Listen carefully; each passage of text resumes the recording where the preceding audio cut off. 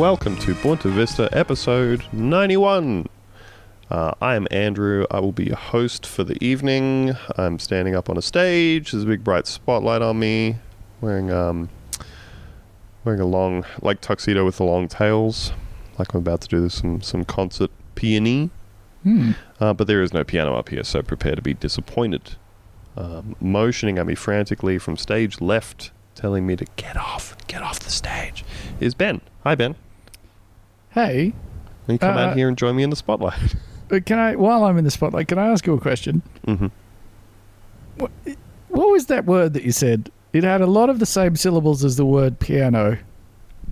I said peony. Is that like the noun form of the act of playing piano? Like archery is the act of doing archery. Probably could have thought of a better definition for that. Arching. The act of arching. Is peony the art of playing the piano? It's actually a reference to an episode of The Simpsons. Oh, god damn it. Where somebody says in like a saloon, play piano. And then somebody starts playing and he said, that's peony. Or play piano, something like that. Something like that. We're also joined... He's just behind the big red velvet curtain that's behind me. You can see him shuffling around, struggling to get out. It's Theo. Hello, I'm so sweaty with anticipation. I think you're not sweaty with coping. the weather. I'm not coping well with this stage. Even as a hypothetical, your mind makes it real. Theo's currently stressed out in his own mind palace.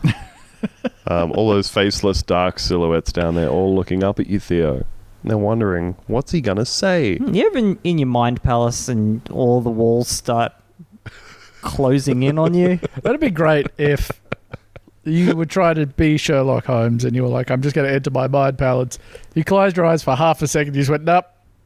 No, thanks. It's not working. Not it's for me. Just like a dog barking in the distance.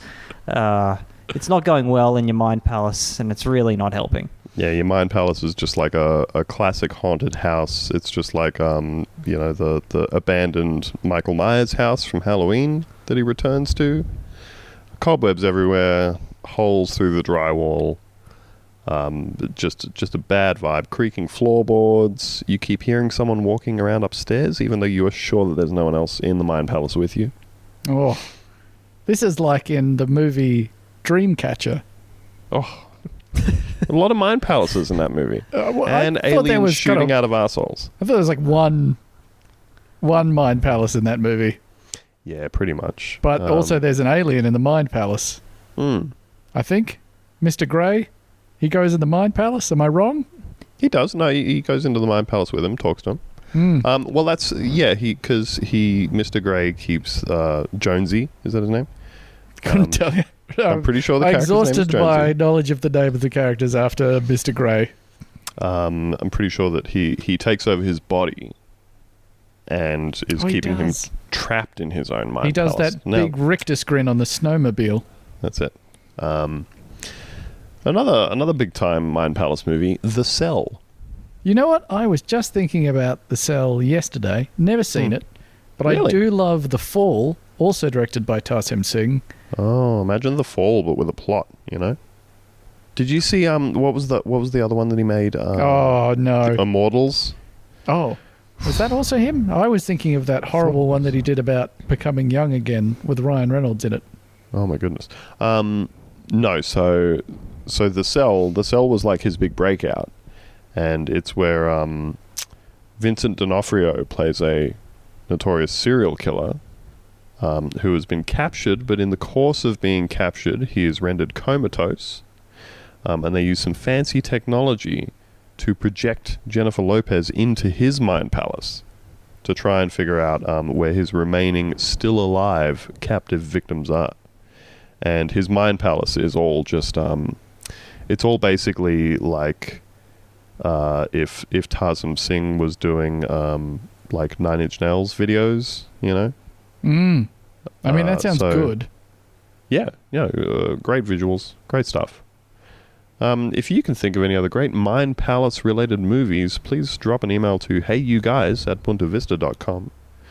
I'm sure we could rattle off several more if we wanted to. So I tell you what, folks, it's easy in this day and age to just want to retreat in your own Mind Palace, unless you are Theo. Because there's a lot of bad news out there. I'm sure that everybody's very aware at this point of the horrifying shooting that took place in Christchurch in New Zealand. Just incredibly bleak, horrible shit. And like a lot of things that have happened in America over the last couple of years, was seemingly perpetrated by a super online right-wing shitposter who, while obviously having, significant mental illness type issues, has also managed to accelerate that hugely by just radicalizing themselves with 4chan and YouTube and shit like that. Really horrible stuff. This person went into mosques in Christchurch and killed 50 people, 50 Muslim people who were all worshipping, and injured another 50. Just the most horrible shit. I don't know if either of you can say anything more eloquent about it than that, but that's kind of as much detail as I would like to go into of the actual act itself. Yeah. Yeah, horrible stuff. There were live streams and things that happened because that's the fucking Black Mirror hellscape that we live in. My first acquaintance with this was I had opened up Twitter, and before I even saw news reports of what was going on, the first thing that I saw was someone tweeting the 8chan thread of what was going on. So that before I had seen any other reports, before I saw anything, I had clicked on this link and I saw the guy's first post, where he was like, this is the link to the manifesto, this is the link to the Facebook live stream, I'm going in. And then all I saw was just an endless sea of comments of people sort of cheering this guy on. And that was what was the first thing that I saw. And then I perversely got news links from that thread from people being like, holy shit, this guy's serious. Not in a way in which they thought it was bad. So that was, I think, maybe outside of seeing the video by mistake or whatever, maybe one of the worst ways to come across this. Yeah. It was a very bleak day. I had as I'm sure a lot of people did, a very, very, very horrible time. Very disheartening to see something like that happen and to immediately have the first responses from other people be enthusiasm. Yeah, was fucking galling. And that's what I suppose is like this thing that we keep coming back around on with all of this, which is that people who frequent all these sites like 4chan and 8chan and like even things like LiveLeak and like, I know that all sorts of shit gets posted on those sites, but literally all sorts of shit, as in this kind of stuff too. The worst parts of Reddit and Twitter and all that sort of stuff is that all of it, people always want to try and act like it's all shit posting and irony and all that sort of stuff. But it's always just so easy to find people, like you're saying, just seemingly clearly giving full-throated endorsements of this kind of shit, cheering it on, egging each other on to be involved with it, I mean, one of the things that I guess, I really found myself thinking about a lot in the wake of all of this is exactly the kind of internet culture that has gotten us to this point. And so much of it is a thing that we've spoken about before, which is the tendency of the far right when crafting and attempting to mainstream these ideas to always build in some part of it which they feel gives them plausible deniability. I think back to like the times that we've spoken about, like in Australian media and Australian like right-wing Twitter and stuff, people who are obsessed with like halal certification, and it's very clear to everyone that it's just founded in Islamophobia, and it's founded in just not wanting like anything associated with this different kind of person to be a visible part of your life. But everybody always winds up, like retreating back to the same thing of, oh, it's not about racism and it's not about Islam. It's about like taxes or this kind of certification. It's about paying for a certification. I mean, you don't see any of these people like circulating shit for years on end about the Heart Smart tick. It's not racist. I just believe that anytime a brown person buys meat, it buys a rocket launcher for ISIS. Yeah, that's it. And you also barely need to scrape the idea of why they object to this type of certification being paid for by somebody, because they think that this money is all getting fucking funneled to all this sort of stuff. And that's just, that to me is just what so much of this shit is. It's just this plausible deniability. It's just wanting to say all this shit and mainstream all these views. And yeah, I mean, you don't have to go any further than the white power OK sign, right? Which is exactly example. From where you were saying, where the whole thing has been built with plausible deniability. Like, let's just give a totally innocent sign meaning, and obviously if anyone calls us on it, we just say that it's an okay thing. And it's always been about white supremacy from the very start.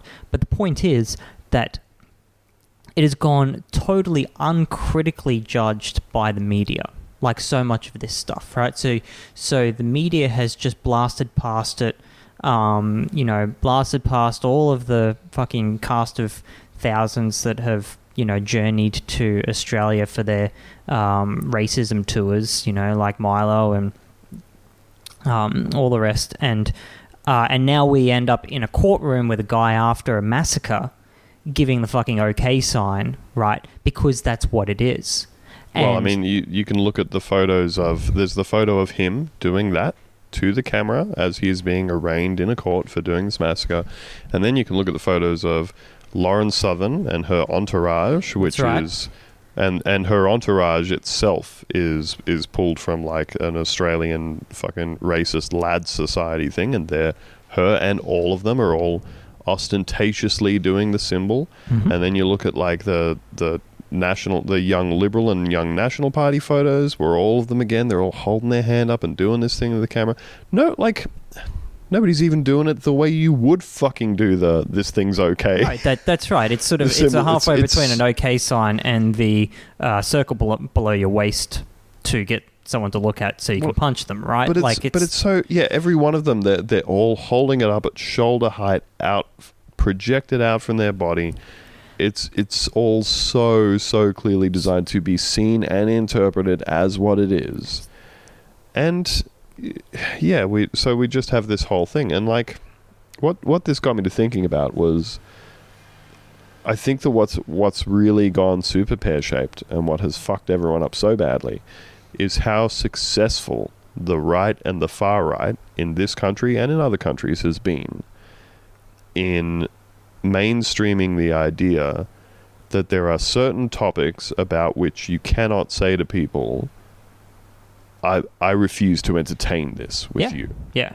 And, and it's all under the guise of free speech and open debate and civilized debate and all that sort of shit. But, what I find myself thinking about is much like the reaction that we've had to the Fraser Anning stuff in the wake of this, where, there's people who act like saying, as he did, as a fucking elected senator in Australia said, he basically blamed the victims of this shooting and said, he tweeted Yeah, this does anyone doubt now the dangers of multiculturalism? Is that right? Oh, he was tweeting out all kinds of shit. He was talking about the link between Islam and violence. He was talking about how it's normally those people who are the perpetrators of this stuff, and which is not true, by the way. That's, as we've covered, that is 100% not true. The perpetrators of terrorism in the world today, as we know it, are the far right. That is, statistically, it's not. You can't go past that, right? Like, and now we are where we are, right? For that reason, where we look upon people that are just everyday normal people going about their lives, praying, doing this stuff, and because we're so obsessed with having the conversation, right? We've got to have a conversation about Islam, right? We've got to have a conversation about how violent these people are. Like, no, that's not true. You can just say that's not true. Fuck off, right? We don't have to have this conversation every morning on like Channel 7. This is the thing. This is where I wound up getting with this was this idea that there are these particular topics now where, like in the case of Fraser Anning, there are people out there, honest to God, making the case that telling this guy to shut the fuck up and calling him a racist is morally equivalent to him saying all these people who got massacred had it coming and they probably shouldn't have been in one of our countries. Which is a point that Peter Dutton, a front bench minister, made directly the after. Hard left and the hard right are just as bad as each other. Just as bad as each other. And like it just got me to thinking about how there is this obsession with the conversation and hearing both sides and all this sort of stuff. And you can't just say to people anymore, this thing you're saying is fucked up and abhorrent. Mm-hmm. Shut the fuck up and take that somewhere else. Absolutely. Right? And I was thinking like we do have things in our society which everybody shares this attitude about, right? Yeah, if you went online, right, if you popped onto Twitter or popped on Facebook or whatever and would be like, I find kids attractive, right? Like you would be just hounded off, right? Like, as you should be. Yeah, that was my first thought as well, was like, if you were walking around on the street in Sydney with a like Die Hard with a Vengeance style sandwich board that said I love fucking 8-year-olds. Yep. You would be accosted about this very quickly. Yes. People would very quickly make clear to you that this is not acceptable dialogue, behavior, discourse, whatever you would like in the society that we live in. And the conclusion that I wound up coming to with this is that basically what the right has been extremely successful in doing is basically just short-circuiting our society's ability to moderate itself when it comes to this topic. Because that is what, like this whole thing of like, oh, well, if you call someone a racist, that's just, you're being really horrible to them and you're labeling them and that's basically a slur, all this sort of stuff. Who's the real racist now? Who's the real racist? You have to have the conversation with them. You have to hash all this shit out. And like, when the idea is that if somebody is exhibiting like fucking awful behavior in a public place and everybody around them says no, collectively as a community, as a people, we don't accept this behavior and we want it driven out of the place that we're in, that is literally a society. That is your society coming together and establishing cultural norms, establishing acceptable behavior, acceptable ways of speaking to and treating each other. We have all this other fucking dialogue around, like, as hollow as it is, often coming from politicians and members of the government and everything. Think of the thing they kept trotting out all the time about domestic violence when I can't remember who was Prime Minister at the time. It might have been Gillard or Abbott. But the thing that they kept trotting out all the time was the standard you walk past is the standard you accept. Saying if you just let a thing go without calling it out, you're effectively accepting that thing. If you let a thing go without saying, this is unacceptable, and I'm not going to let you do this, that you are accepting that thing. But apparently we just have this entire category of discourse and language about members of our community and our society that we can't do that with. Yeah, and I think you're right, and like I don't want to distract too much from the main issue, right? But something that previous to this week, I have been thinking about a lot is dealing with, for example, climate change denialism, right? Because I believe that's another thing that we shouldn't accept in society, and I think until now, right, much like this same issue, much like racism, we have dealt with it in a way, in a way that we would consider to be rationalization, right? Where we are having the conversation, we're going, well, no, numbers show, and blah, blah, blah. And they say, well, here's our numbers, right? Like if you look at our graph, right, which is definitely not cherry picked, and our graph, which has no axes, yeah, and they've got a line of best fit that doesn't go anywhere near any of the points in there. That's right. That shows it's clearly going down, right? Then you just get in this big quagmire where people are like, oh, well, there's facts on both sides. When what we should be doing, I believe, and feel free to go online and yell at me. Feel free to email me and say that I'm wrong. I am not.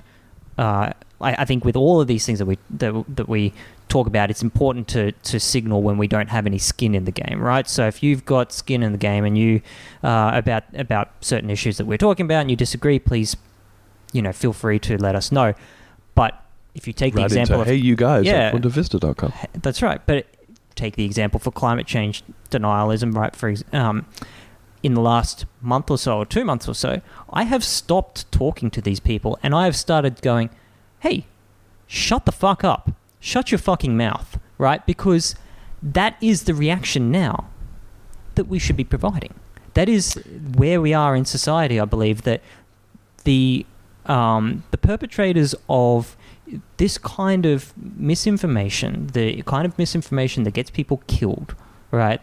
Your anti-vax stuff, your garden variety racism, should not be engaged with, I don't believe. It should be just hounded out, right? And if you go to a thread on Twitter where that has effectively happened, there's no conversation happening because it's not a conversation that we need to have. It is a conversation that we have had time and time and time and time and time again, going off in like decades and decades and decades. We can still, you can have this conversation until you're blue in the face.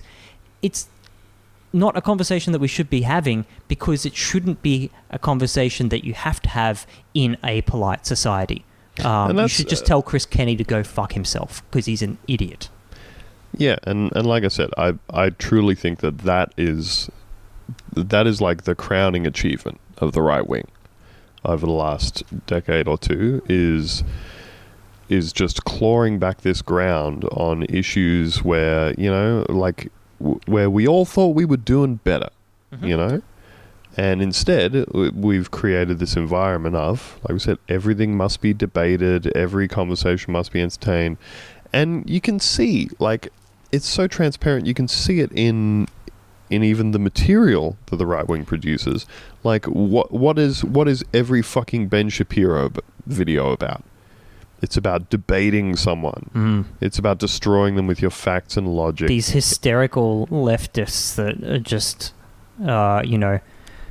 just screaming the whole time about this and that, and how easily they can be torn apart with facts and logic. Where, it's quite clear that they can be calm and whatever because it's not something that affects their life. It's not something that even that they have to deal with. But he literally has a book named How to Debate Leftists and Destroy Them, where, again, the entire premise, it's not about, none of it's about, like, actually being right or how the thing that you believe in or doing will improve society or make anybody's life better or anything like that.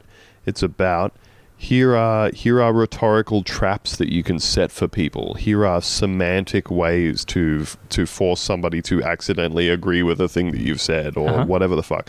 And it's all just the most bad faith shit, and that's why it doesn't need to be engaged with in any kind of honest way. Because at the end of the day, I think that people who read a fucking book like that and get online and start banging away at people, to them, having you engage in a fucking 11-hour long back and forth as you come back to your phone every 20 minutes and go, oh, this fucking idiot. Yeah. And reply to them again. And your blood's just boiling. That is the point for them. Yeah. The point isn't that they think that you're going to... The point isn't that they think that you're going to, like, you know, see this and go, you know what? This guy's got me. He's really got me over a big barrel of logic. He's got me the barrel... It's just chock full of logic. It's got logic painted on the side in big red letters, and I am over it. And boy, let me tell you, I'm here to renounce all of my beliefs, my ideology, you know, my attempts to make the world a better place. I'm going to renounce all of this because, you know, I feel like this guy painted me into a corner with his logic. And like I said, I think that is the point. The point is to fucking waste people's time, to engage them in this bad faith bullshit, and ideally, in a best case scenario, to make this person seem foolish to other people who agree with you. And also... And yes, we all do that. We all... Yeah. We all do this kind of thing online, but like... But yeah, for like... I try so hard, like you're saying, to just not actually get into any kind of like genuine attempt to change anybody's mind when it's so transparent that none of it is in good faith. Yeah, and like, but I think the other half of that is that the things that they're saying over and over again are slowly normalized, right? Every time that you're having these debates, every time that someone's like, well, I think that all Muslims are actually responsible for the moon exploding. Yeah, and you go, well, I think you'll find. Well, yeah, like, we can point to facts and do that. And someone hears, right, oh, all Muslims they're actually responsible for the moon exploding. I heard about that. I heard about how they're responsible for the moon exploding, right? And it's something that slowly sinks in like a poison to our society, to our discourse, and slowly filters down to the people that aren't able to filter, that aren't able to sift what's real and what's not because they don't have the time, or they're also in bad faith, or it plays to their prejudices. And it slowly becomes normalized. And I think that, like, nowhere have we seen that more evidently is how, you know, a year ago, we were all having the discussion around Richard Spencer getting fucking knocked, right? Getting his block knocked off and seeing Nazis get punched in the streets. It was an absolute bumper crop of Nazis getting punched. And we had the debate. Sorry, you go. Well, I was going to say we had the debate, and we also had the complete like recession of Richard Spencer from public life. We saw the leaked things where he was like, well, I just don't think that I can make a movement when I can't go out of the house without being fucking hounded in the street and punched in the face by people. That's right. And people like, you know, black people and Muslims and have come out and said, no, look, this is like the free marketplace of ideas is bullshit, right? This is honestly uplifting. But the press are not interested in having that debate, right? Not even the ones on the right that are again like the worst kind of debate lord shitheads. But the centrist press being like, well, you know, if you're punching a Nazi, who's to say who's right? What's wrong? But then what has happened in the wake of this horrible event in Christchurch is that the Australian press have taken the question of, is it okay to assault a Nazi? And then we've seen with Fraser Anning getting egged, just take the assault part out, right? And just be like, oh, is it okay to a Nazi? And it turns out for a lot of them, no, it's not okay to slightly a Nazi, right? That is okay to inconvenience. It's not okay to inconvenience a Nazi at a fucking room full of Nazis, which broke up a Nazi meeting, right? Because of Ben, help me out. What's it because of? I'm not sure. What's the reason? Why are we not doing this? Not doing what? Egging and There's a reason. Nazis and blasting them in the fucking face. It's hard to remove from your thinning Nazi hair. Is that?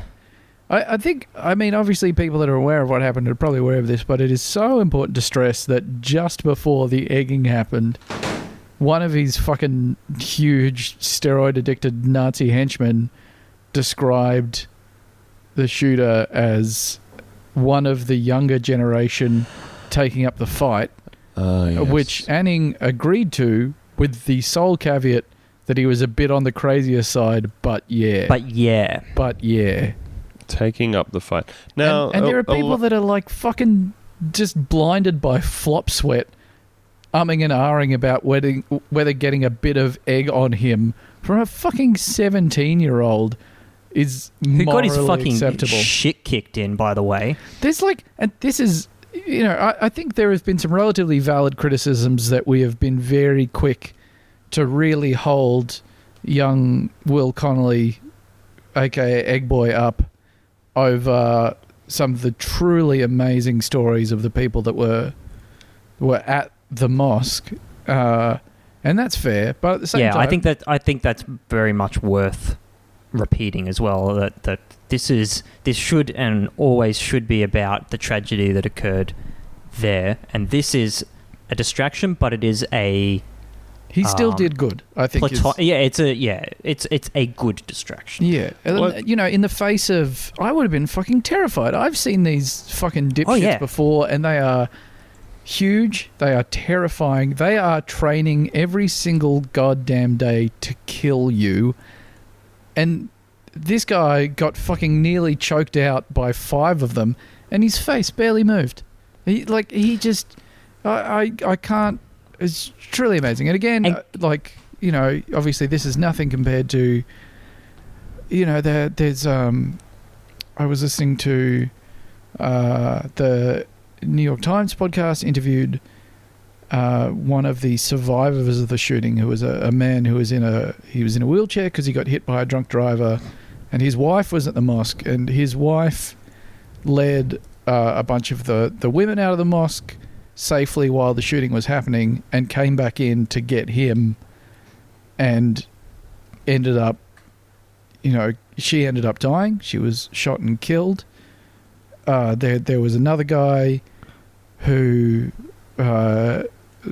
basically ran at the shooter with an FPOS machine because it was the only weapon around him he could find. There was another guy that I think threw an empty rifle that the man had discarded at his car when at the shooter's car when he went to drive away. Or at least and that got him to fuck off. Yeah. Yeah, well, he went to get more guns from his car, and that got the shooter to drive away. There was, you know, obviously there was the story about the greeter at the mosque who was the first who was shot and killed, who saw the man standing there with the weapons and just said, "Welcome, brother." So this man, you know, there are all these amazing stories here, and it's from these incredible people. So it's a silly thing to focus on a 17-year-old dropping an egg on an aging fuckwit's head, but it's not to say what he did wasn't good and it wasn't brave, but yeah, it's in a... I guess contextually though, like from the specific Australian perspective, what... I'm completely agreeing with everything you're saying there, by the way. From the specific Australian perspective, I think that this whole series of events has seemingly made a lot of people suddenly just kind of wake up and start asking some pretty pertinent questions.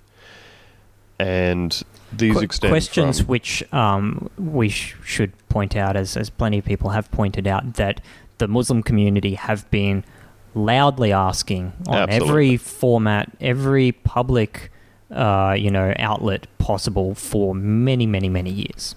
Yeah, and it just seems like this is a thing that there is that large kind of center of the country, I suppose, like the large portion of the country that we can assume is reasonably disengaged with the media and politics.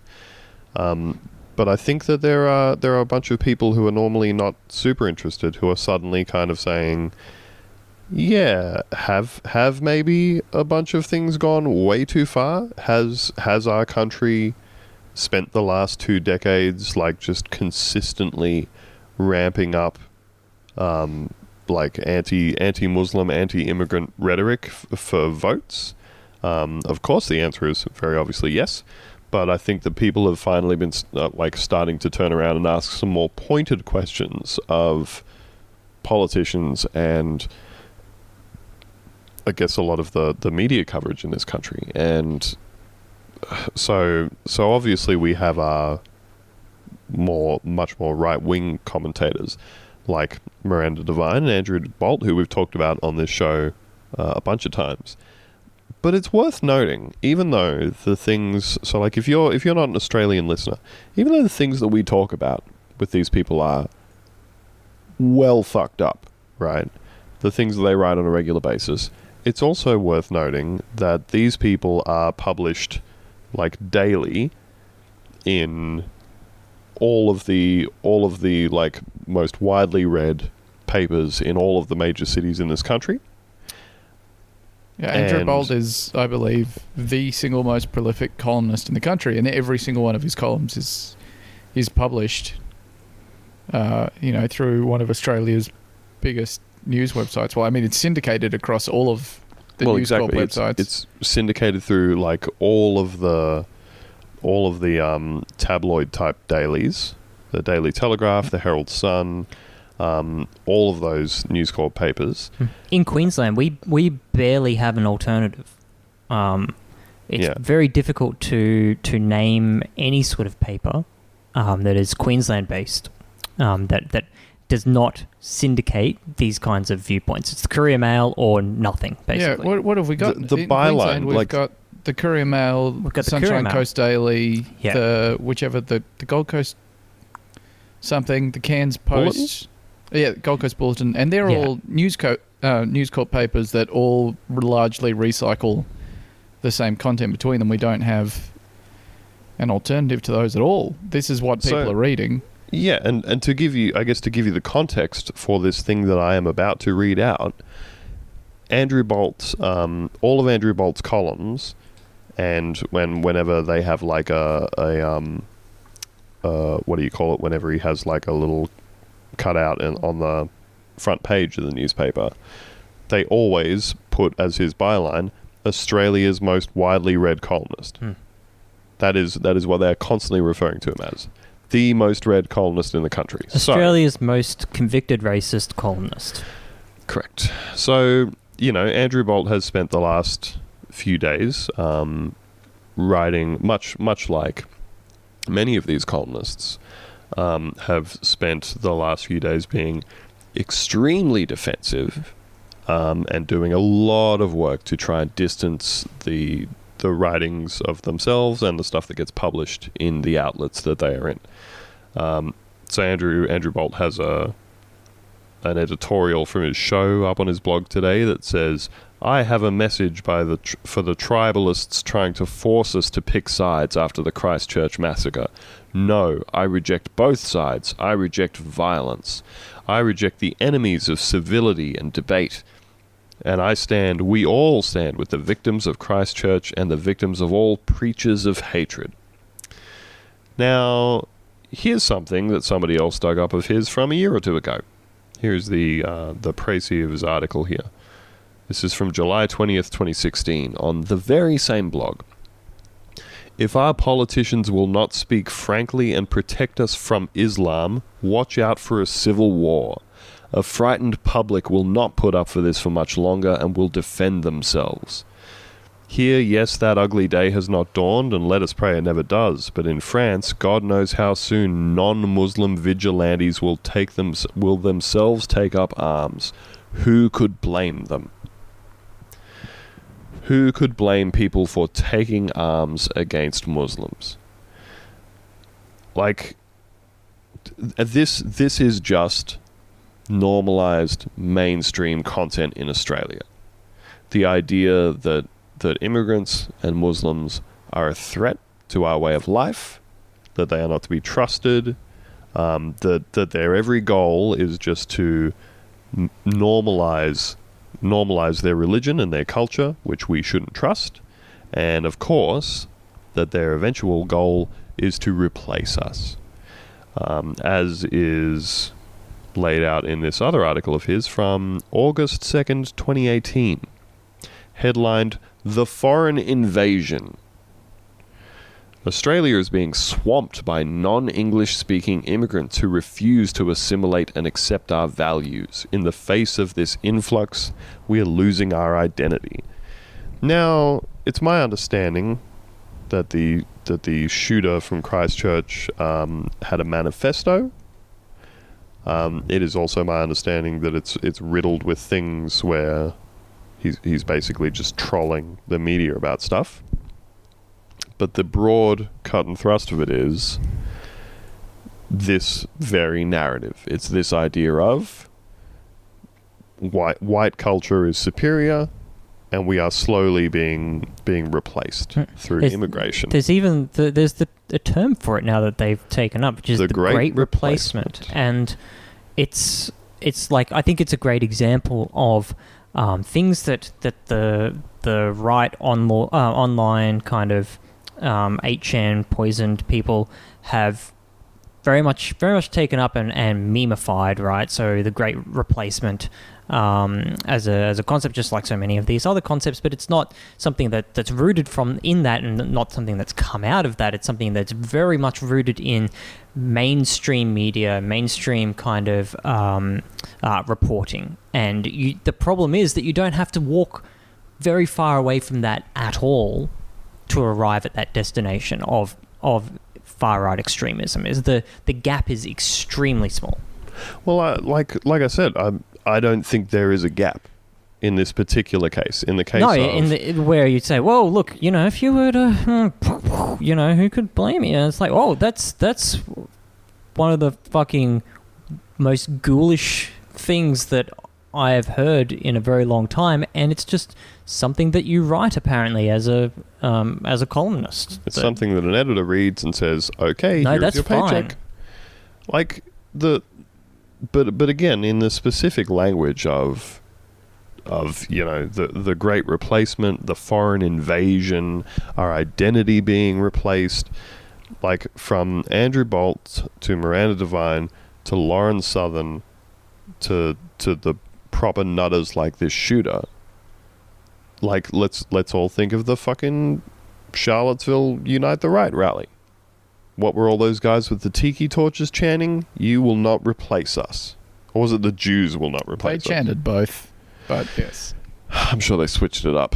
But again, it's all just the same narrative, and the fact that the same type of shit that these like open neo-Nazis write about on 4chan and chant at their neo-Nazi rallies is the same kind of stuff that is being written by, as the paper itself will tell you, Australia's most widely read columnist, is a serious fucking problem in this country. And I feel like people are finally starting to ask some questions and possibly even suggest that maybe these organizations should be accountable for some of the views that they are pressing.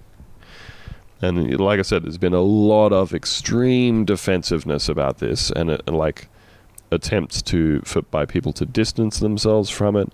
A lot of expressions, a lot of like immediate expressions of solidarity and support, and sorrow for the victims and injured and everything, which lasted about 12 hours before immediately swinging back at whiplash-inducing speeds to, whose fault this really is, the left. It's the left who drive these people to do this stuff. It's the left who are being political opportunists by pointing out that the people who commit these acts saturate themselves in these particular media sources, so on and so forth. And something that has popped up in the media, something that has continued to resurface, is a report from 2011 about current Prime Minister Scott Morrison, who at the time was the shadow immigration minister, I believe just before the ascent of Tony Abbott to the prime ministership, if that's correct.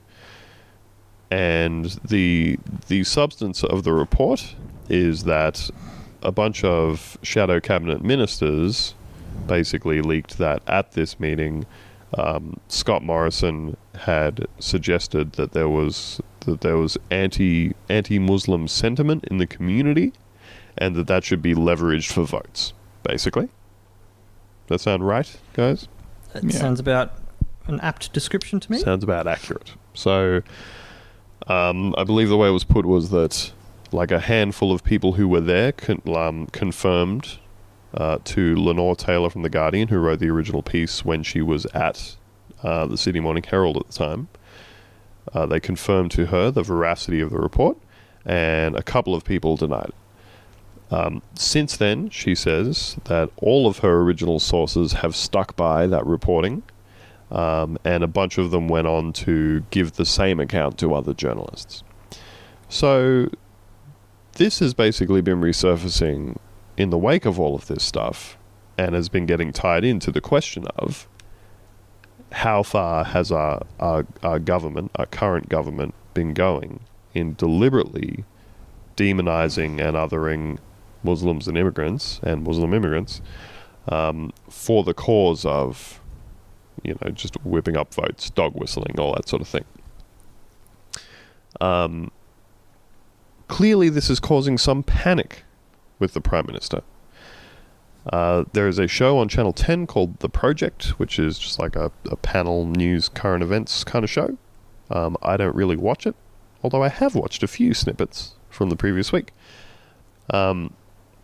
Host Waleed Ali, who is Muslim, gave an editorial, a piece to camera, whatever you like, in the wake of the shooting, in which he basically just laid out, the country's recent history with this kind of stuff, and how that makes the Muslim population of this country feel.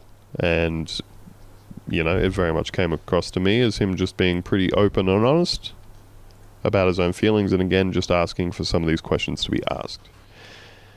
In the course of this, he referred to this report from 2011, and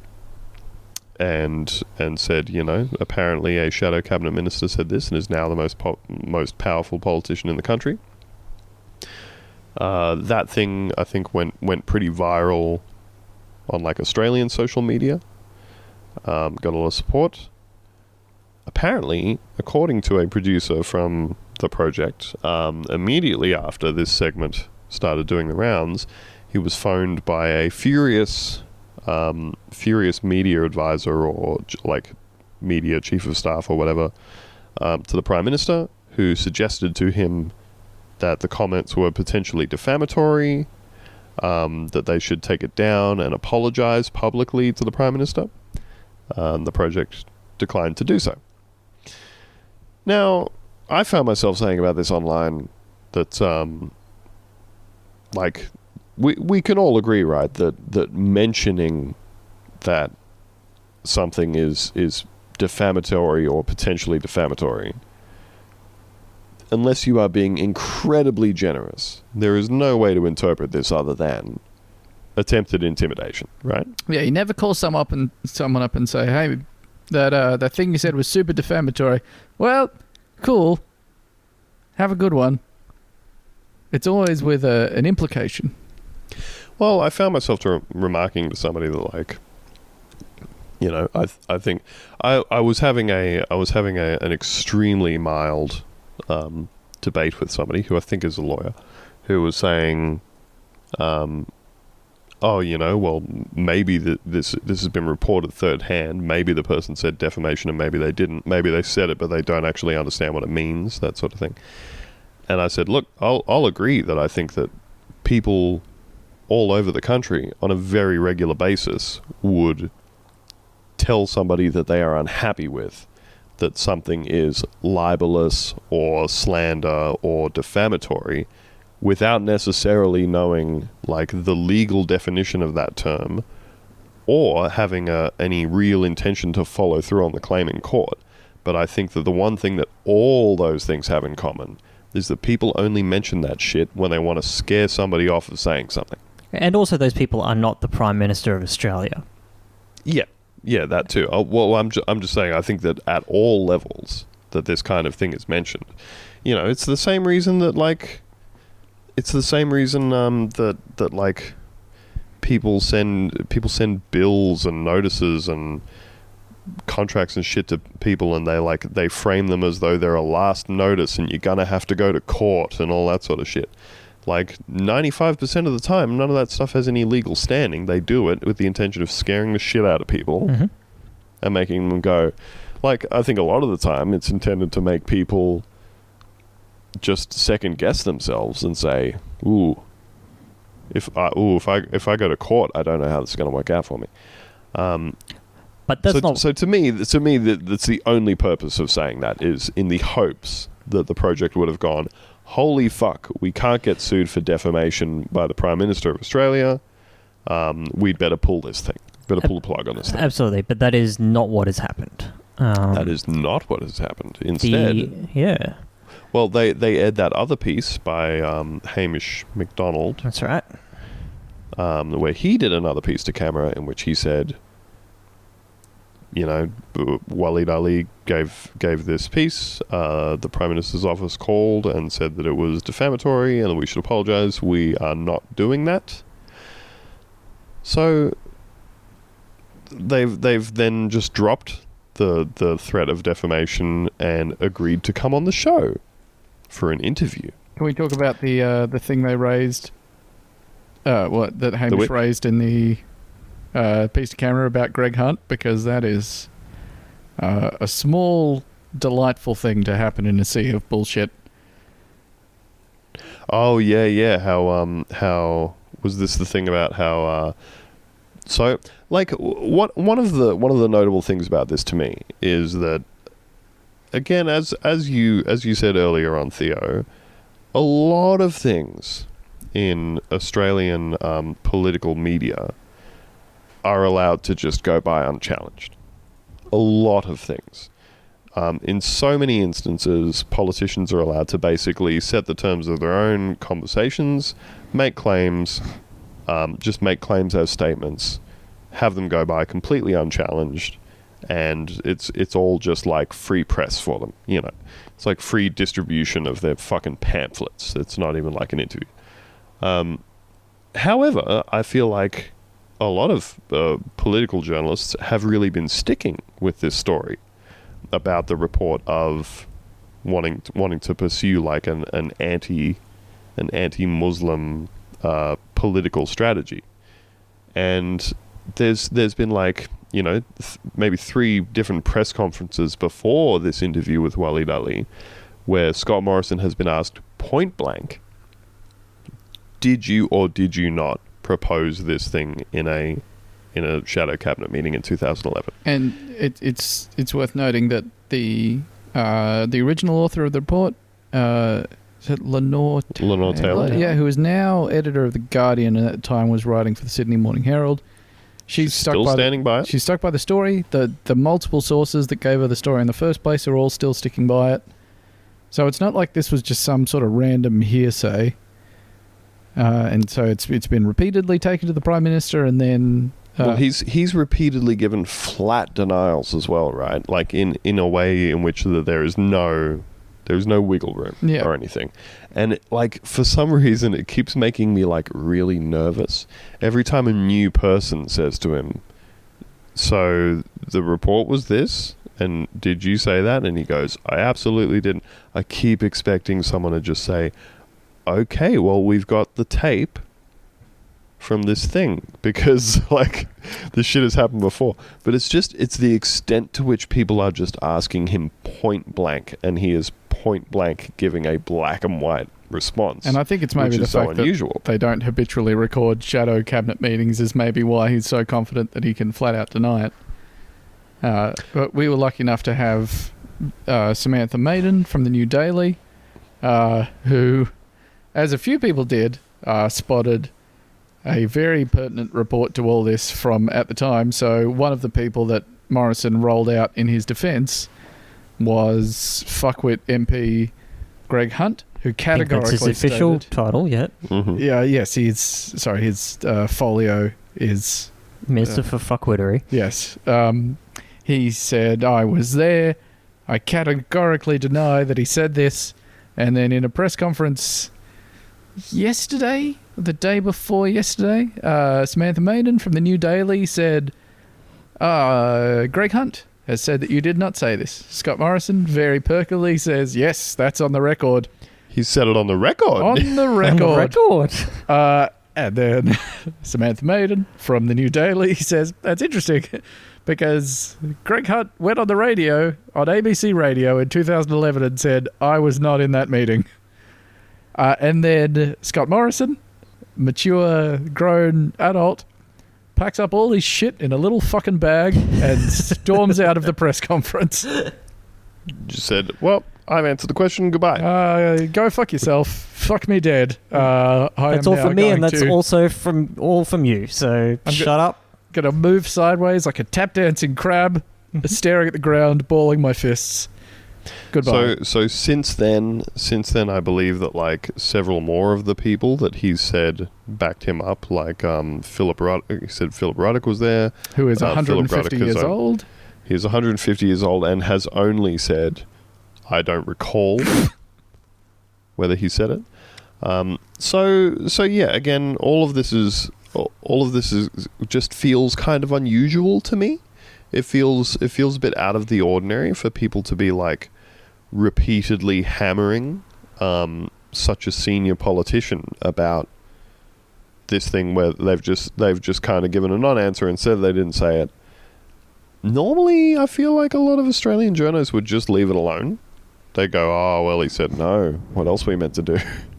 But like, yeah, the people have they've kept on it, and I think he's really feeling the pressure about it, because not only did they make, the veiled defamation threat to the project, but they then pulled out of that and said, okay, we're going to do a one-on-one interview with Waleed Ali, and that aired tonight.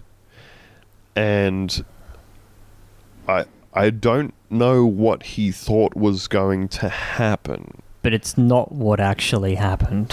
Well, but again, the only thing that I can assume is that he is so panicked about how this is being perceived by people, because I feel like it's pretty clear that fucking nobody's buying that the guy who ran, Operation Sovereign Borders, whose big mantra was stop the boats, whose like entire rise to political prominence was fueled by being the guy who was most efficient at setting up our fucking offshore torture gulags to destroy the lives and minds of Muslim refugees, could never have said anything like that. I feel like fucking nobody's buying it, right? And it seems like he knows that and wanted to make some kind of attempt to get out there and control the narrative. And that's not really how it went. No. Yeah, I mean, just taking like a cursory glance across like the hashtags for it on Twitter and like like we were saying before we got on the show, Theo, that even trying to get outside of our own sort of social media circles and look around, it does not seem as though his performance was well received by anybody. No, I mean, I think at best, apart from a few outliers who have said, oh, well, he's been bullied, which is, the shittiest thing to say about a politician that goes on and gets interviewed about shitty things that they've done, that charitably it wasn't a disaster. It was just, it just went to show that he is an extremely weak-willed politician. He is not showing the kind of characteristics that we would expect from a prime minister. Any kind of leader? Any kind of leader at all. I will say up front, if you haven't seen the interview, you don't have to, because it sucks. It doesn't suck because of Waleed. Waleed has done a tremendous job. I think, as Andrew kind of alluded to, it's not really a show that we watch often because mostly it's boring. But Waleed Ali, I think, has done a sensational job in this interview in staying incredibly focused. And Scott Morrison has looked bizarrely unkempt, slouched in his seat the entire time. Trying to look nonplussed, while also trying to look serious at the same time, while not answering any question directed to him, was not a great look. No, absolutely. It was an extremely petulant performance, is what I would say about the kind of feel of the interview. But there are plenty of things, I think, in the interview materially that are very instructive in, I think, understanding how the election is going to play out, and just how we will see Scott Morrison in the public eye moving forward. Initially,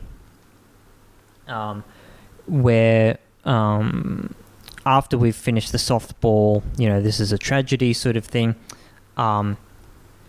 Where Waleed has asked... It should be noted that that Waleed's first question to him, or his first statement or whatever, was to say, "I don't normally do this, but I'm going to let you set the That's right. set the terms of this, set the direction that you want this to go in."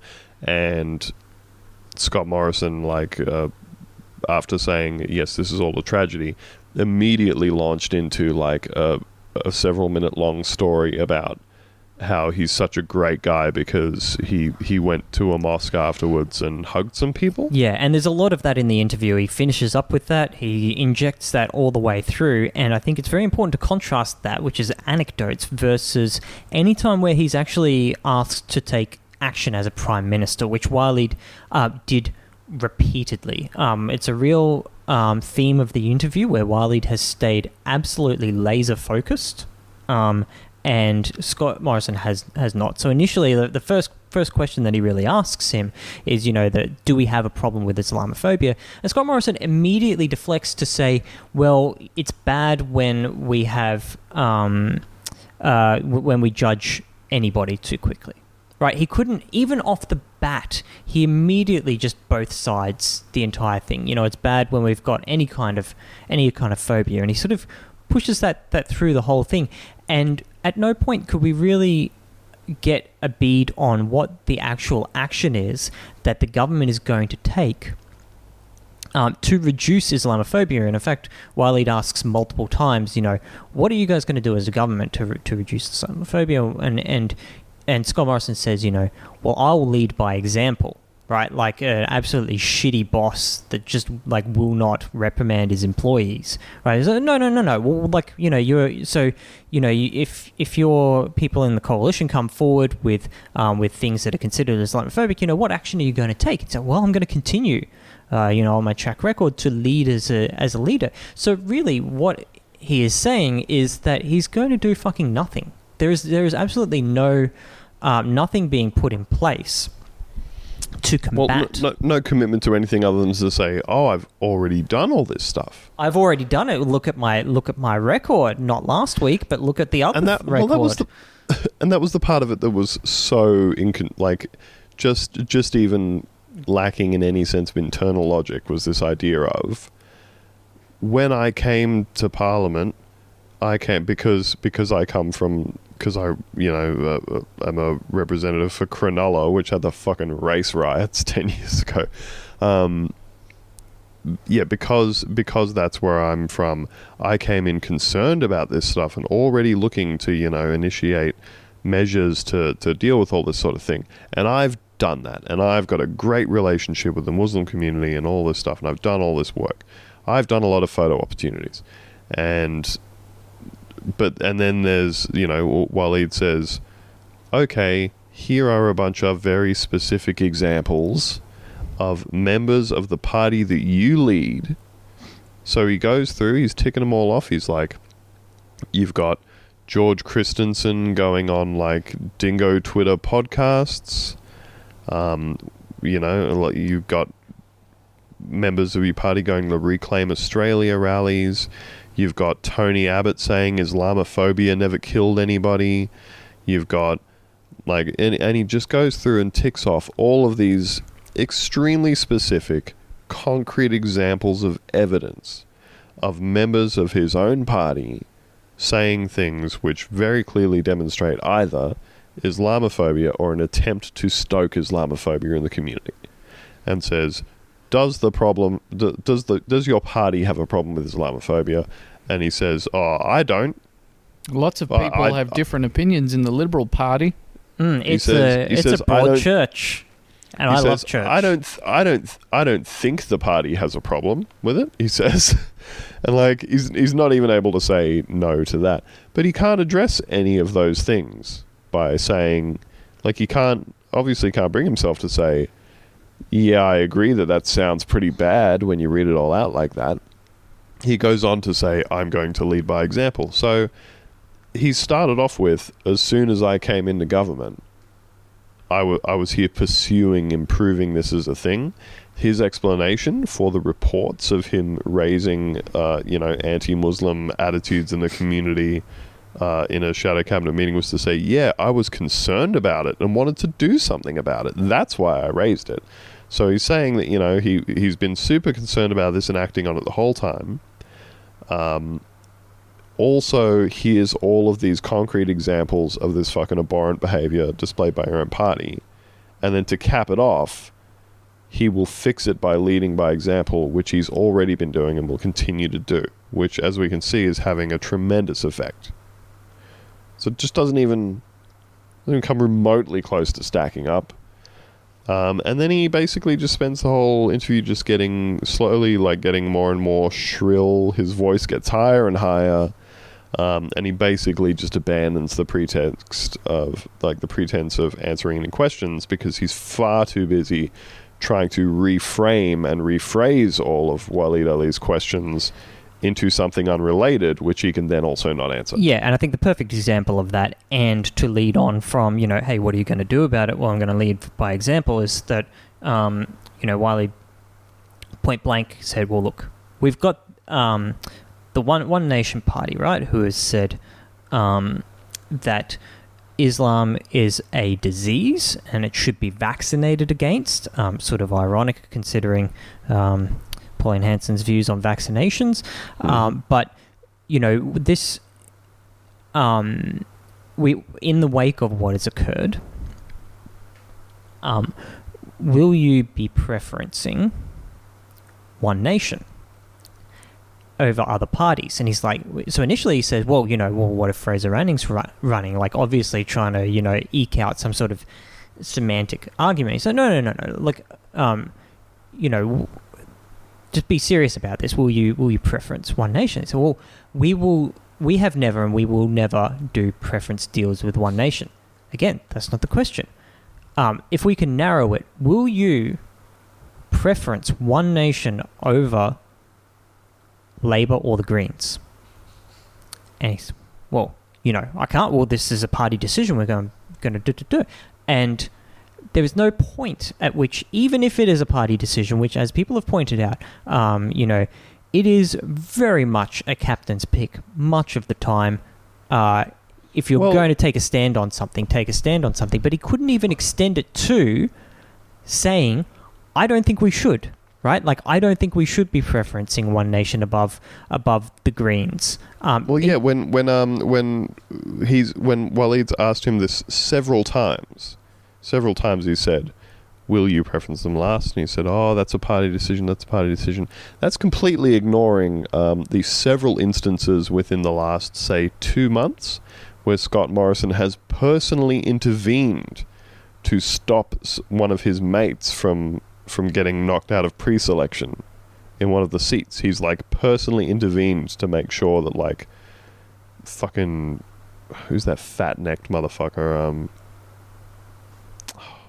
His name is not coming to mind. But yeah, so and there was also the who's the guy that they put in that seat? Welcome to Bunta Vista, the podcast where we try and remember names. Can't remember anyone's names. Anyway, I will drop that because Greg, good old Greg. But yeah, multiple Nightingale. Multiple instances in the last couple of months where he and his own office have personally intervened to overturn the results of local branches of the Liberal Party pre-selecting their own representatives in order to keep people in who are factionally loyal to him.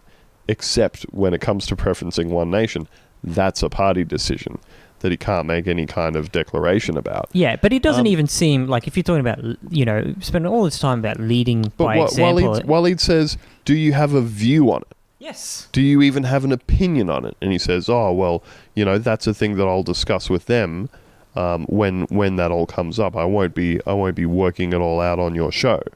And again, it's like, so he's going to be leading by example. He's going to be leading by doing the right thing and with his actions and his words, but he's also not willing to actually have an opinion publicly about this thing. That's right. Or because, I think he's afraid of what that opinion is, to be perfectly honest. That I don't think that he is ready to accept how his views on his priorities, his political priorities, are being stacked up in the public eye, because it's not going well.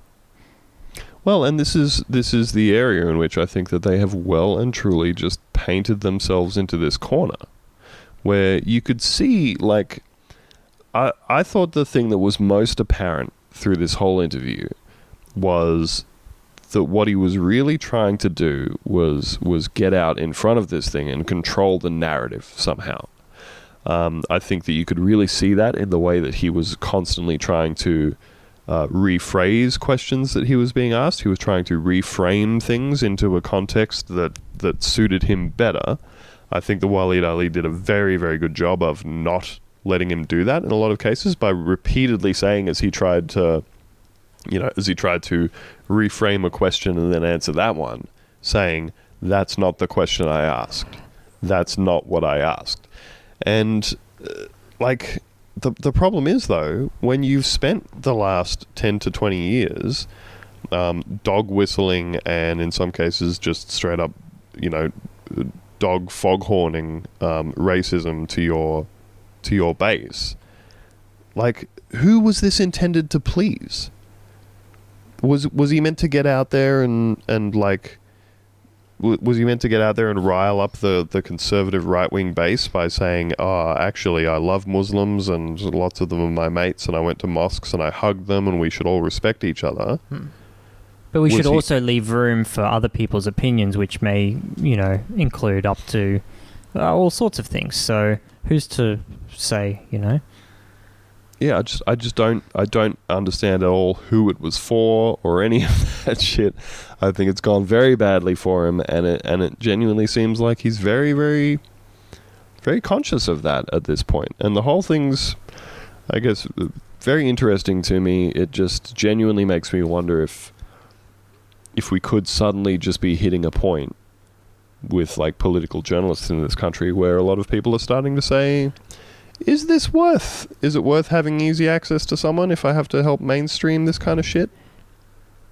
And honestly, like, I think if we can take one thing away from, this interview, for example, is that we should be doing more things like this, right? Like, the things that we should... we've seen, like you were kind of alluding to, where the coalition has tried to walk this very fine line of pleasing, not pissing off their right base, but not being, necessarily exactingly xenophobic, but somewhere right in the middle. And it's given them enough room to work with just about basically anything, right? You can make enough room with that to make any kind of argument as long as it's politically expedient. And what we need is to eliminate that room. I think we need to be having these kinds of long form interviews and conversations where they are not allowed to kind of just move on from the question until those things are clear, right? Or until it's clear that they don't actually have a plan or a view for this, right? And I would highly, I wouldn't want to see Bill Shorten get away with this either. I would love to see him sat down and grilled in the same fashion, as I would love to see it continue into the future, because I think the Australian media should be waking up in a number of ways, and one of those ways should be that we have been effectively letting them get away with carving out their own conversation for, like you said, journalistic access to be able to be in the room so that we can't ask a question. And I think that the best example of that to me, from that interview of that kind of thing, was that I think, Waleed had asked several times, like repeatedly asked, whether it was about the One Nation thing or the does your party have a problem with Islamophobia, because he tried to reframe that question several times and say, look, when I aggregate all these things for you and you hear all these statements, does that, do you think that there is something within your own party, that there is Islamophobia within your own party that needs to be confronted? And he was unable to get a straight answer from him. He was unable to get him to directly address the fact that these were comments and actions that had been taken by people in his own party and had not been condemned or acted on in any way. And after just, getting kind of nothing from him for however long, he said, like Morrison has said something along the lines of, well, I've answered your question or whatever. And Waleed's like, well, no, you haven't, really? And he said, well, I have, and that's the answer. And Waleed said, well, yeah, I'm happy to let people, I think people will come to their own conclusions. People will come to their own conclusions about this. And I think that was the most effective way of making the point of, like, you haven't really said anything about this. I've given you a bunch of opportunities, and what you have chosen to say also makes a statement. So, I'll be really interested to see how this specific stuff plays out. I know, like you were saying earlier, Ben, obviously this is the main thing that should be people's concern is the victims of this thing and the survivors as well. But we also kind of, I think one of the worst things for Australia to do at this point would be to turn away from the fact that we have obviously been creating this pressure cooker environment in our society for a long time that has created this kind of person and is going to continue to create this kind of person. And I'm just desperately hoping that, that this kind of stuff continues. A lot of these people get the pressure put on them. I would just love to see media organizations start to maybe make some different choices about whether or not this kind of shit that they're running is worth the money, really. But with regards to the whole human part of this, Ben, I understand you went to a memorial in Brisbane? Yeah. So on last Sunday, which will be, I guess, 2 Sundays ago when you're listening to this, or whenever you're listening to this, let's not get into the dates every single time. This was the Sunday that after the shooting, the Islamic College of Brisbane held a sort of like an open prayer service thing that ended up turning into like a huge sort of a thing with the Premier giving an address and the bloody chief of police or whatever. But then outside of that, there were a few imams gave a few speeches. They did a few different things there. And George and I sort of went to this, partly out of, he's sort of born of two desires, really, is that I had been a fucking mess that entire weekend. And, obviously it kind of goes without saying that I am completely detached from this, right? This didn't happen in Australia. I don't really know anything about Christchurch. I don't really know that many New Zealanders. I don't know many Muslims. I am not Muslim. This is nothing it's personal to me in any way. And even with that, I just, after following the coverage all day on Friday and then reading the updates, I think, and a lot of people did, just felt a very sort of listless and useless grief that you can't really do anything with. There's not like there are people around me that needed to be comforted or things that I could do, outside of donating to charity. It didn't really, it felt like a useless emotion, but it was very pervasive. And, so George and I saw that the service was being held, and it was really, two things is that we wanted I guess, some sort of closure. Not closure, but I guess just a way to experience the grief in a way that meant something, I guess, in this like communal sort of way. And also because Muslims in Australia are largely super alienated from the rest of the community, largely because the atmosphere that we live in, and we thought this is something tangible that we can do, is we can just be there. And the turnout ended up being huge. There's this massive... So the Islamic College of Brisbane is huge. The hall they held it in was unbelievable. And like we got there pretty early. The traffic was backed up in like every direction. Even then, we got there and there were still some seats of the hundreds of seats in there that were empty. And we were like, I don't know, we might stand up the back until, let people that are maybe more connected to this, or elderly people, or what have you, kind of sit down the front. And then it gets close to the starting time and it keeps filling up and it keeps filling up and it keeps filling up until they have to open another room and then just play the audio in there, and then that room fills up, and then there are just people standing outside because there's nowhere else to go. Thousands and thousands of people went to this, and it was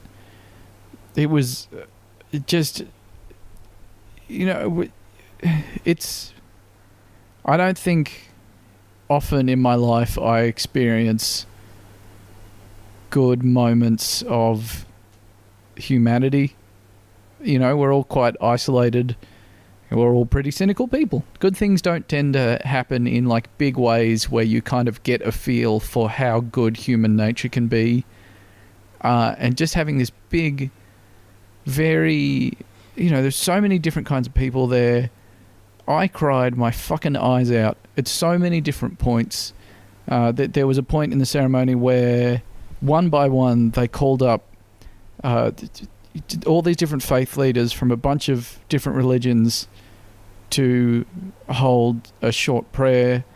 They had different sects of Islam, Jewish leaders, Catholic leaders, Protestant leaders, Hindu leaders, everything. It just kept going until there were just, like 2 or 3 dozen people up on the stage. And seeing something like that fucking brought me to tears. And I'm not someone that's super enthusiastic about religion normally, and they had a Maori group perform a haka, which that fucking destroyed me. I had this really weird moment standing right at the back of the hall where, just before they start, they sort of invite anyone familiar with the haka to join in, and I am standing...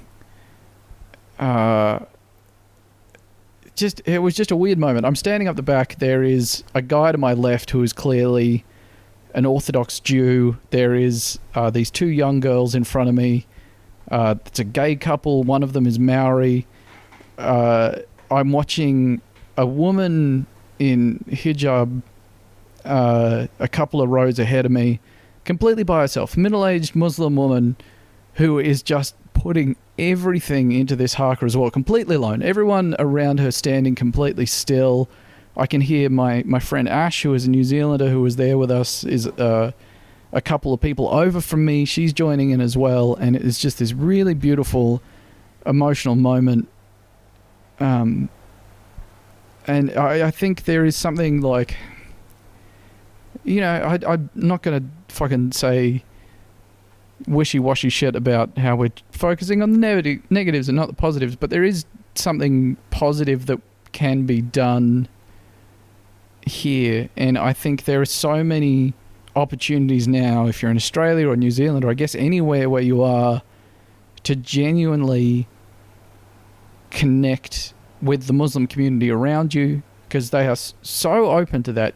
A weird thing I found trying to compile a list of mosques and Islamic centres around Australia that were doing sort of open days coming up and that sort of thing, is that even the ones that didn't have ones planned for the near future because of Christchurch, this is something sort of baked into being a Muslim in Australia, is that so many of like the Islamic Society of Brisbane or New South Wales or Victoria, they have these things just always on the website saying, hey, if you would just like to meet a Muslim, let us know come in and talk to us. And so many of them specifically have things that are about not confronting questions about terrorism and that sort of thing. There's a thing that Muslims Down Under does that they call the Question Islam events, where it's basically about, they frame it as in answering the tough questions, or the Islam Under the Spotlight, where they will basically do community events where a bunch of people will just grill a representative of the community about these fears and misapprehensions that they have. You know, this is something that they have to do all the time. And it's and for that context, that's not a thing, like, to my knowledge, that's not a thing that any other religion in Australia is doing or is seemingly forced to do. No, not at all. And this is the sort of pressure that they're under always. And, you know, it's so easy to feel fucking useless right now, because I guess in a lot of ways we are, because this isn't about us, and you can donate to charity, which I think you should if you can. But there is something really profoundly beautiful you can do, is just be a fucking human being and form connections with people in your local community. You know, there's, depending on where you live in Australia, there is probably a mosque, if not in your suburb, around. It's worth checking if they're doing anything after Christchurch. If they're not, a lot of them will be holding open days in October, which is, there's a day, I'm not sure which day, but you can Google it, which is, they have a National Mosque Open Day in Australia. I think it might be global even. Muslims Down Under they do a thing called Coffee and Islam, where you can just go to the website and you make a meeting to have a cup of coffee, their shout, with someone from the Muslim community near you. And, you know, they say it's about learning more about Muslim, or it's about just meeting someone new. The phrasing that they use is, if you simply want to meet other awesome dinky die Aussies and make new friends, right? This is something that is so tangible, that is a benefit to everyone involved in this process. That is something really, really good that can come from this. It's just been such a quagmire of shit. And this is something permanent that can happen, which is, you know, something that maybe we should have been doing all along. But yeah, I think this is something good that can be done. Well, yeah, me and Eleanor went to a rally here in Canberra. We just went to like I think the Refugee Action Committee just put together a rally, just like an anti-racism solidarity rally, and we went down to that, and it looked like, I don't know, not great with the old crowd numbers, but hundreds or a couple of thousand people turned out for this thing. And they had, very, very similar. They had a whole bunch of speakers from different faiths and representatives from the Muslim community, and the speakers were good. I mean, while we were just sort of waiting for it to start, a couple of girls who I think were from the university just came over and asked if they could ask us a couple of questions. They were just like taking photos for like some assignment and doing interviews and stuff, and they asked like, so why did you come here today? And we were like, it's the big obvious reason. And we said, it really is just a situation where you just don't know what to do. And I said, yeah, for us, it's just important to be, to just come down and be visible in that sense. Because when something like that is organized with the express purpose of showing, showing the Muslim community in your town that they have support, to just be seen, to just go and show people that you're there. And like, and I also said I wanted my kids to be there as well. I wanted my kids to see the community coming together for something like that. I want to model that behavior for my kids, of supporting, people in their community who need it as well. And the speakers are really good, and something that I really appreciated, was that several of the speakers said, as part of their addresses, a lot of them focused on this idea of the question they get asked all the time, which is, what can I do? What can you actually do to help? And one lady whose name I cannot recall because I'm doing great with the names in this episode, she said, like, this is at a point now where, like, people can't keep not doing anything. She said it's just kind of, it's at that point of not doing anything is picking a side. We're at that point now where not like, seeing racism in public and not doing anything about it, you're picking a side, and the side you're picking is that's good enough for you, apparently. And so, her advice was, write to your local politicians and say, I can't support this kind of dog whistling anymore, this fear mongering. Write to your TV stations and say, why are you giving platforms to these people? I can't watch this shit anymore until you do this. Say something to your racist uncle at the dinner table. Just that idea of stop thinking about a thing being fucked up and actually talk to someone about it. Actually, you gotta call the shit out when you see that. And even if you're doing it in the form that we were discussing right back at the start of the show, which is telling someone to shut the fuck up, and we don't have a place for that here, then do that. But that's kind of where we're at. Now we've gone a bit long on this one, and it's not exactly the funniest subject in the world. No. I know. Yeah. No. I know that we are kind of the last podcast in the world that should be maybe the ones discussing this, and the last people in the world. But I mean, it's kind of impossible not to talk about this. Yeah. Well, like I said, the lens through which we usually look at things is, the Australian political landscape and media commentators, and I think that there are a lot of very real questions being asked about what part people who stoke these attitudes and the fear and xenophobia have in this kind of event. And yeah, personally, I think that the reaction of how severe the reaction from right-wing commentators has been, of very, very loudly protesting that they are personally being blamed for this thing, I think it's really telling. I think the extent to which these commentators are freaking out about being associated with this is telling. So it'll be interesting to see where it goes from here. I hope that this is, maybe I'm being naive, but I genuinely hope that this is just the start of a genuine groundswell of feeling in this country that people have had enough of this shit, that they're just ready for something else. So, fingers crossed. Yeah, I think that's about it for us this week.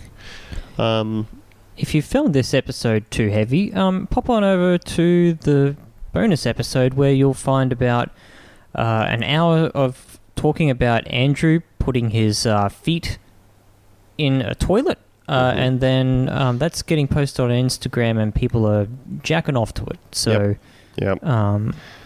If that sounds like something you want to be a part of, if that sounds a little more lighthearted, we're also taking questions from our listeners about Bigfoots and which alien movie is the worst. A lot of really important topics over there too. Mm-hmm.